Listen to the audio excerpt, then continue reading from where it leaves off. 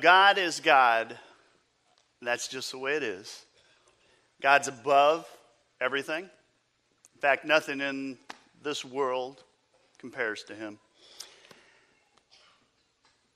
And I believe that God wants more than anything. He wants our hearts. He wants our worship. He wants our full attention.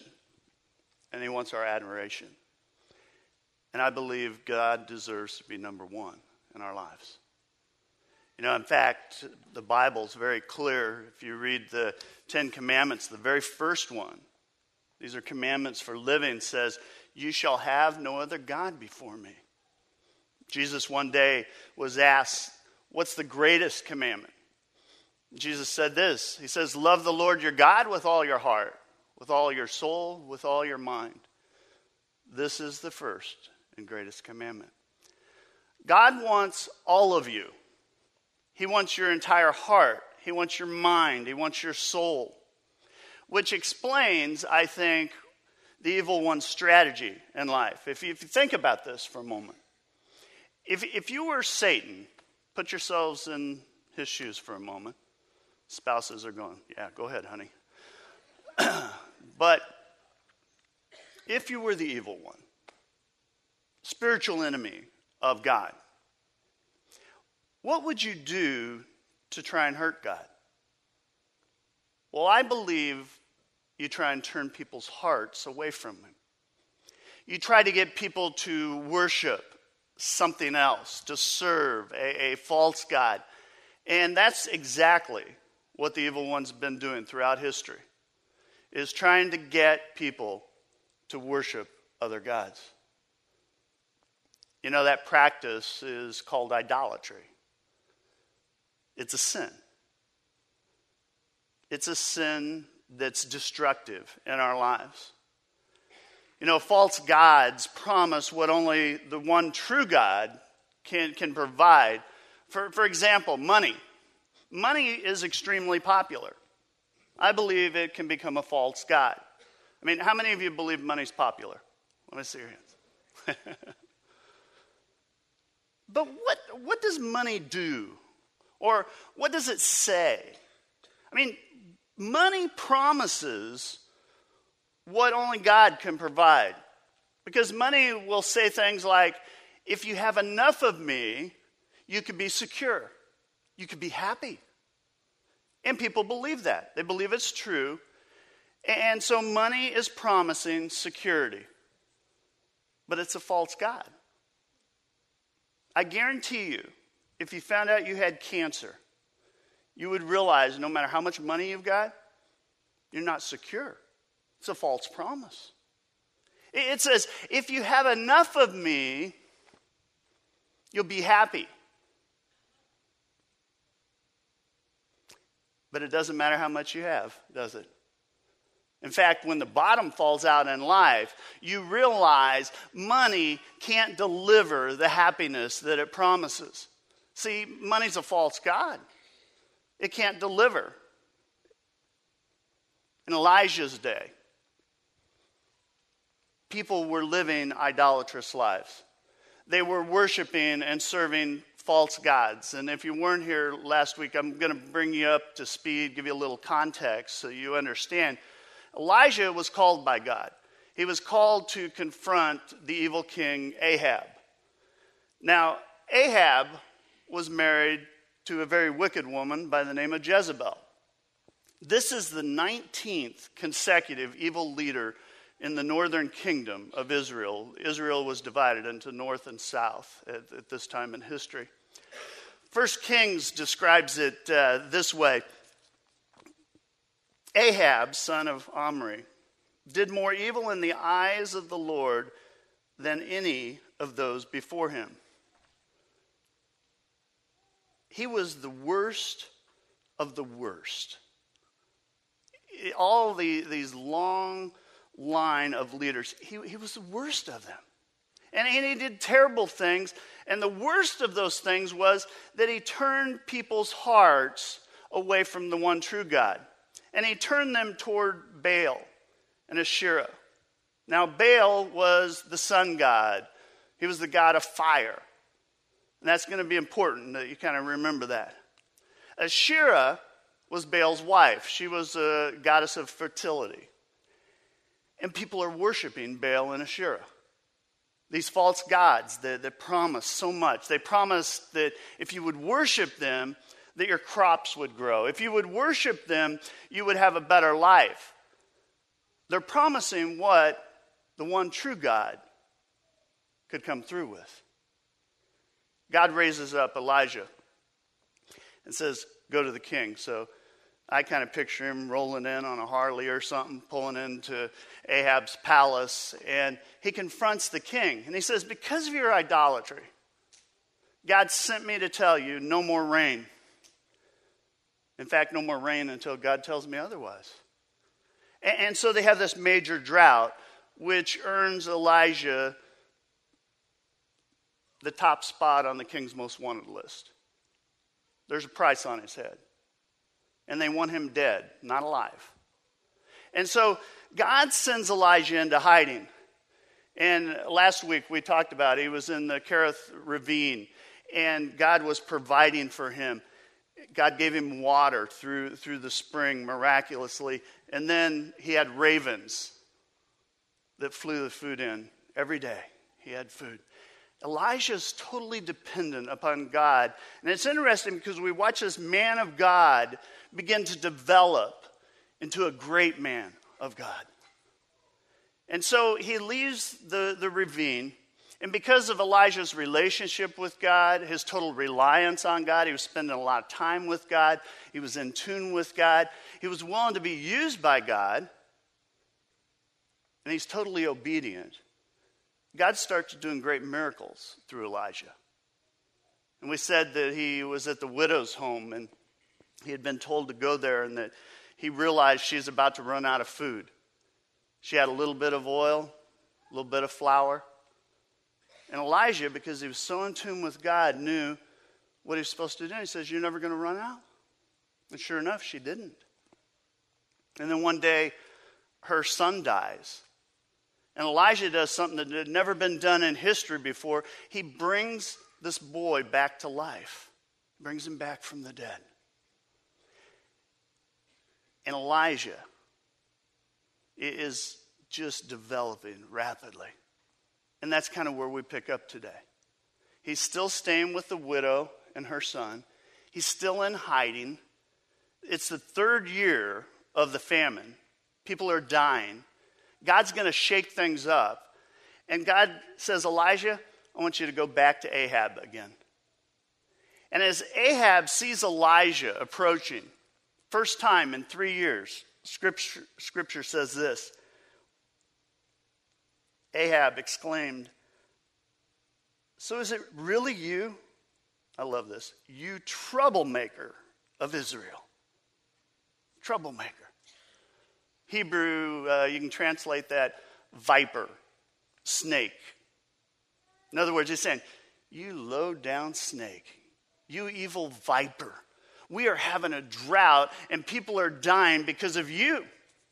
And Elijah kind of fires back. He's like, no, you got that wrong.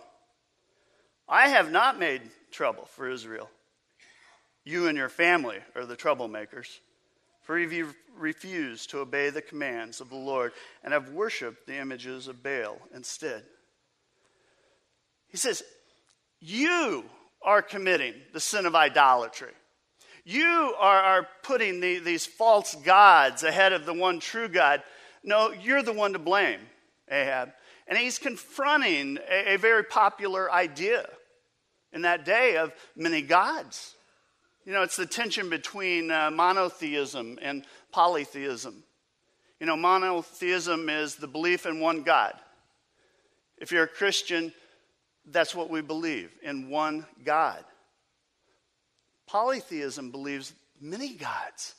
And so Elijah is kind of confronting that modern mentality. He's confronting Ahab. They were worshiping these multiple gods, specifically Baal and Asherah. And I know as I'm talking, some of your minds are racing. You're going, well, I'm good on this one. I can just tune him out today. I mean, I'm a Christian. I'm monotheistic. I believe in one God. But friends, I would argue that although we say we believe in one God, and we may, but I would argue that we live polytheistic lives. We believe in God, but in reality, we worship and serve many false gods in our lives. I mean, I don't know people that are worshiping Baal and Asherah. No, we're too advanced for that. I mean, that'd just be silly, wouldn't it? But we worship things that are more socially acceptable. We worship the false god of money, material possessions, cars, homes, careers, hobbies, our own image. We worship that stuff. And friends, when you elevate, I don't care what it is, you elevate something to the true place of the one true God. When you put anything there, that's idolatry. And so I've got to ask, what are the false gods that you serve? What are the false gods that you put ahead of God? Those things that come first before God. Because this one happens easy. I see it all the time. You know, people like worship their careers. And so they elevate career to God status. You know, everything in their life revolves around the throne of their career. We make all of our decisions based on our career. People sacrifice for their careers. In fact, I've watched people sacrifice everyone and everything for their careers. I've watched people sacrifice their family for their career, their health for their career, their integrity for their career. You know, they sacrifice everything so they can move ahead, so they can get a promotion, so they can get a raise. Why? Because career's number one. Number one. I've done that in my own life. I mean, I can remember early in ministry, the church, get this, the church became my false god. I made ministry, what I do, the most important thing. Serving the church, understand, is my calling. I believe that. But for a season, I made the church number one. Put it above God. I did ministry in the name of God, but ministry became my God. You know, grow the church, serve the church. And then one day I realized that ministry was in that top spot. My relationship with God had been traded in for a lot of religious activities. It can happen easy. See people make idols out of their families. And don't misunderstand me. Obviously, family is a wonderful thing. It's an important thing, right? And it's good that we should love our spouse, our kids, our grandkids. But friends, it's really easy to take and make that number one. Put it ahead of God. You know, everything that we do has to do with our family. Every decision we make revolves around the family. Sorry, God, don't have time for you. Wife and kids come first. You know, sorry, God, we're not going to have time to worship you. Because, you know, our kids' stuff comes first. Our family's going to do something else. Sorry. What are some of the false gods that you elevate to that throne? That you put above the one true God? It's idolatry. It's a sin. Sure, we're monotheistic in our beliefs, but I would argue that in practice, many times we're polytheistic. So Elijah kind of takes on this polytheistic culture. He makes a strong prophetic statement. And he's watching society. It's going back and forth, back and forth.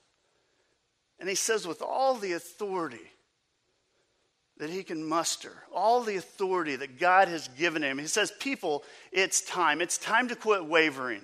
It's time to quit wavering between gods. It is time for a good old-fashioned showdown here. Scripture says, "Now summon all Israel to join me at Mount Carmel, along with the 450 prophets of Baal and the 400 prophets of Asherah." Let that one sink in. 850 of them. They were supported by Jezebel. It says, "So Ahab summoned all the people of Israel and the prophets to Mount Carmel." So they gather on Mount Carmel. And then Elijah, and he's always getting in people's face, he asked this piercing question. He went before the people and said, "How long will you waver between" what? Two opinions. "If the Lord is God, follow him. But if Baal is God, follow him." But the people said nothing. I believe if Elijah was here today, he would say, "Quit wavering." I mean, how do we waver? Well, I believe we waver all kinds of ways. We live in a day that's kind of a pick and choose, mix and match, build your own faith, fashion your own God. Recent Gallup poll, it was very disturbing. It was kind of a Pew poll where they took a look at what people believe in the church. And they found, they asked people about reincarnation. That's the idea that we are born into this world and then reborn and reborn over and over and over again. We'll come back as something else. And although that goes against everything in God's word, get this, 22% of Christians in America say, "I believe in reincarnation." And it makes me wonder, how's that happen? How's that happen? Well, I'll tell you how it happens. It's, I'll take a little of this. No, I don't like that part of the Bible. In fact, I don't believe that part of the Bible. That just doesn't work for me. And we mix and match. It's the mentality today. It sounds American, doesn't it? Yeah, God, I love heaven. Wow, let me in. But now I'm going to do what I want to do, okay? God, hear my prayers, bless me. But some of your commandments, not working for me, okay? I wanted all the good things that God offers. Okay, God, I know that you think this is bad, but I just don't see it that way. Friends, it's called wavering. Quit wavering. Quit being a Christian for a few hours on Sunday morning and living some other way through the week. Quit claiming Christ as your Savior and living like you don't even know him. Quit wanting all the benefits, but being unwilling to sacrifice, to truly give God control of your life. Wavering, wavering, wavering, wavering. We're a society that wavers. Scripture says, "Then you call on the name of the God, and I will call on the name of the Lord." It says, "The God who answers by fire, he is God." Then all the people said, "What you say is good. What you say is good." He's challenging them here. He's putting them to the test. Revelation says, "I know all the things you do, that you are neither hot or" what? Cold. "I wish that you were one or the other." God's speaking here. "But since you are like lukewarm water, neither hot nor cold, I will" what? "Spit you out of my mouth." Choose a side. Choose a side. Hot, cold, hot, cold. If the Lord is God, follow him.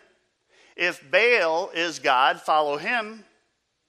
I mean, if I could kind of conceptualize the message of Elijah, he was saying, if your God, little g, if your God whatever it is, really is God, then sell out to it. All in. Jump. Go crazy. For instance, if material possessions, if that really is God, the most important thing in life, then here's what I would say. Throw caution to the wind. Go into massive debt. Do everything you can, any way you can, to get those possessions. Because if possessions are truly the God that provides, I say go for it. I mean, if your image, if that's really number one, if that's your God, then don't just prop it up. I say go crazy. Buy it, tan it, tweak it, tat it, puff it up, tuck it, lift it, twist it, curl it, color it. I mean, go crazy. Go for broke. Show absolutely no restraint. If pleasure is really God, take it to the edge. Go where you want with whoever you want. Forget about a thing like marriage. Don't worry about who gets hurt. Sacrifice everything for that fix, for that buzz. Fly high. Go to the extreme. But if Jesus Christ is the one true God, quit wavering. Don't just claim him and then do your own thing. Serve him with all your heart, your soul, and your mind. Elijah says, how long? How long between these two options? He builds an altar and he builds a sacrifice, lays it on the altar. He challenges the prophets of Baal to do the same. This is a showdown, high stakes, death match. Loser dies. He says, the God that answers by fire, he's God. Then all the people say, what you say is good. They're like, oh, good. Good idea, Elijah.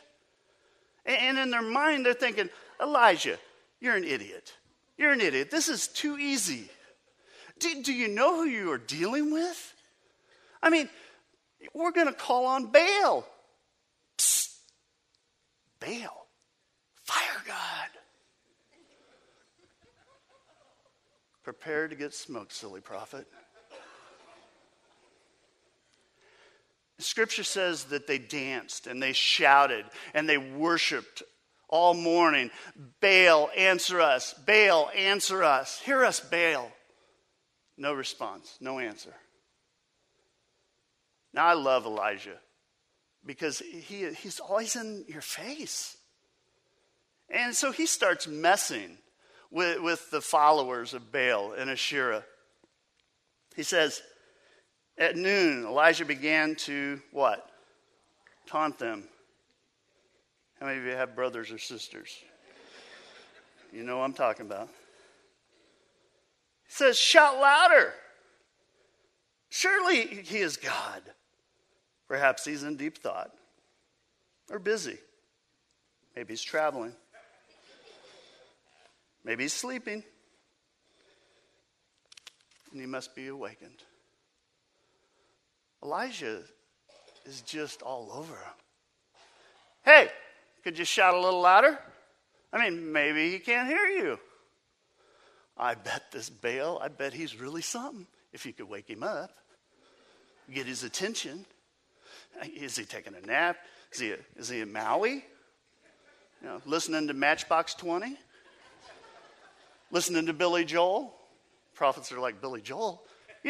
We didn't start the fire. Da, da, da, da.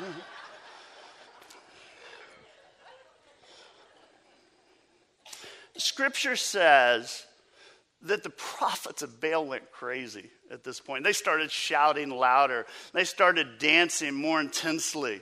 They cut themselves all day long. And here's what hits me when I read that. Because too many people today don't just dance all day long for their gods. They do it for a lifetime. They dance, they praise, they pursue, they serve, and they worship that false god, whatever it is. But it never delivers, does it? At the end of the day, after all the dancing, the twisting and shouting and the cutting and the worshiping, after everything, after all that, nothing. Elijah steps up to the altar. He says, well, gave it the old college try. And this just doesn't seem quite fair.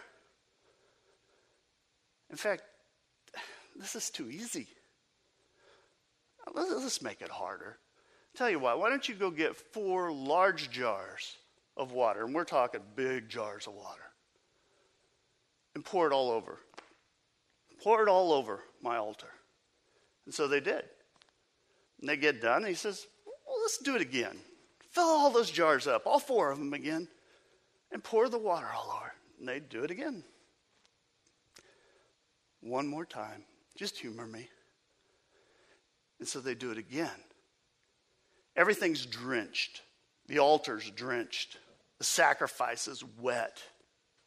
The wood under the altar, it's soaked. Elijah's standing in water. And he says, that's good. And he steps up to the altar. It says, at the time of the sacrifice, the prophet Elijah stepped forward and what? Prayed. He prayed. That's what we're going to focus on next week. We're going to look at his prayer life. But it says he prayed, Lord, the God of Abraham, Isaac, and Jacob, let it be known today that you are the God of Israel, and that I am your servant, and have done all these things at your command. Answer me, Lord. Answer me.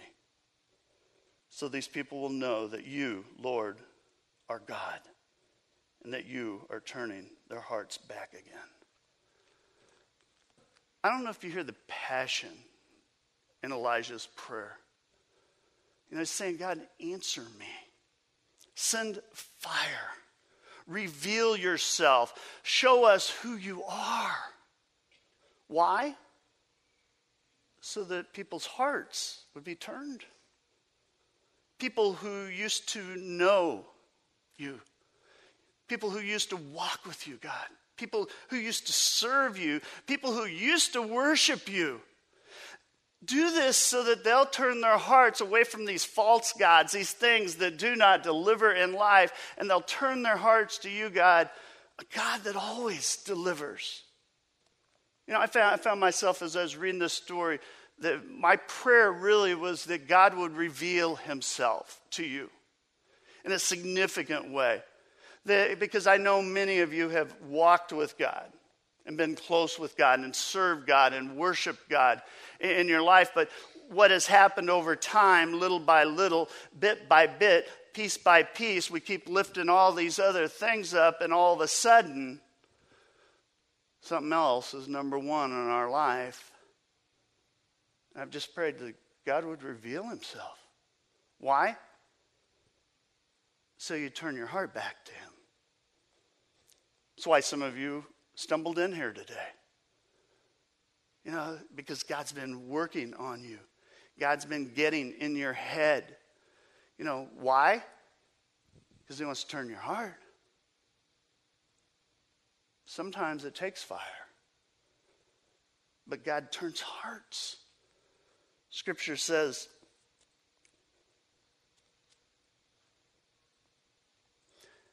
then the fire of the Lord fell and burned up the sacrifice, the wood, the stone, and the soil, and also licked up the water in the trench.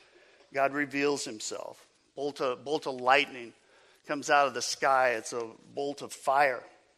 It says, when all the people saw it, they fell prostrate and cried, the Lord, he is God. The Lord, he is God. Friends, I pray that Faith Fellowship, that we see God for who God is. That we see all the false gods that promise so much but deliver so little. That God would reveal himself and realize that he doesn't have to do it in fire. In fact, he did it in a more beautiful way, and that is in the person of Jesus Christ. I mean, God showed up more than 2,000 years ago. Why? To save the world.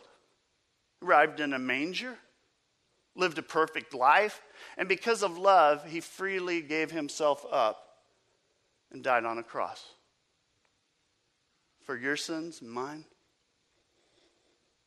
And then God, in mighty power, allowed Jesus Christ to walk out of that grave. Why? One reason. So that we would turn our hearts to God. The Lord, he is God. And when you realize how much God loves you, when you realize what he did to save you, I mean, when you let that soak in, really soak in, I'll tell you what happens to the false gods, those things that we chase. They just kind of fall away. I think if Elijah was here, he'd say, quit wavering. Choose today whom you will follow. The Lord. He is God. I would challenge you to just reflect a little bit. And I don't want you to think about the person sitting next to you or, oh, I wish so-and-so was here and could hear this. To think about you. And to think, what area in your life, where is it that you're wavering? What things have you placed before God? I mean, how many of you, as you look at your life, would go, there's some stuff going on in my life and it does not honor God. And inside you just want to go, God, I want to quit wavering. I want to serve you wholeheartedly. But this is getting in my way. And name that thing. Just say, I confess and state what it is. And then say, forgive me. Help me get things straight. Some of you are wavering and playing a game that too many Christians play. I call it half in, half out. It's kind of the mentality, hey, I'm going to be a good person. I'm going to try and not do bad things. I'm going to go to church once in a while even. I believe a lot of the stuff about Jesus. But in reality, Jesus Christ really hasn't impacted your life. Hasn't changed the way you live. You're not seeking God through Scripture, spending time in God's Word. You kind of do the pick and choose thing. I believe that. Don't like that. That looks good.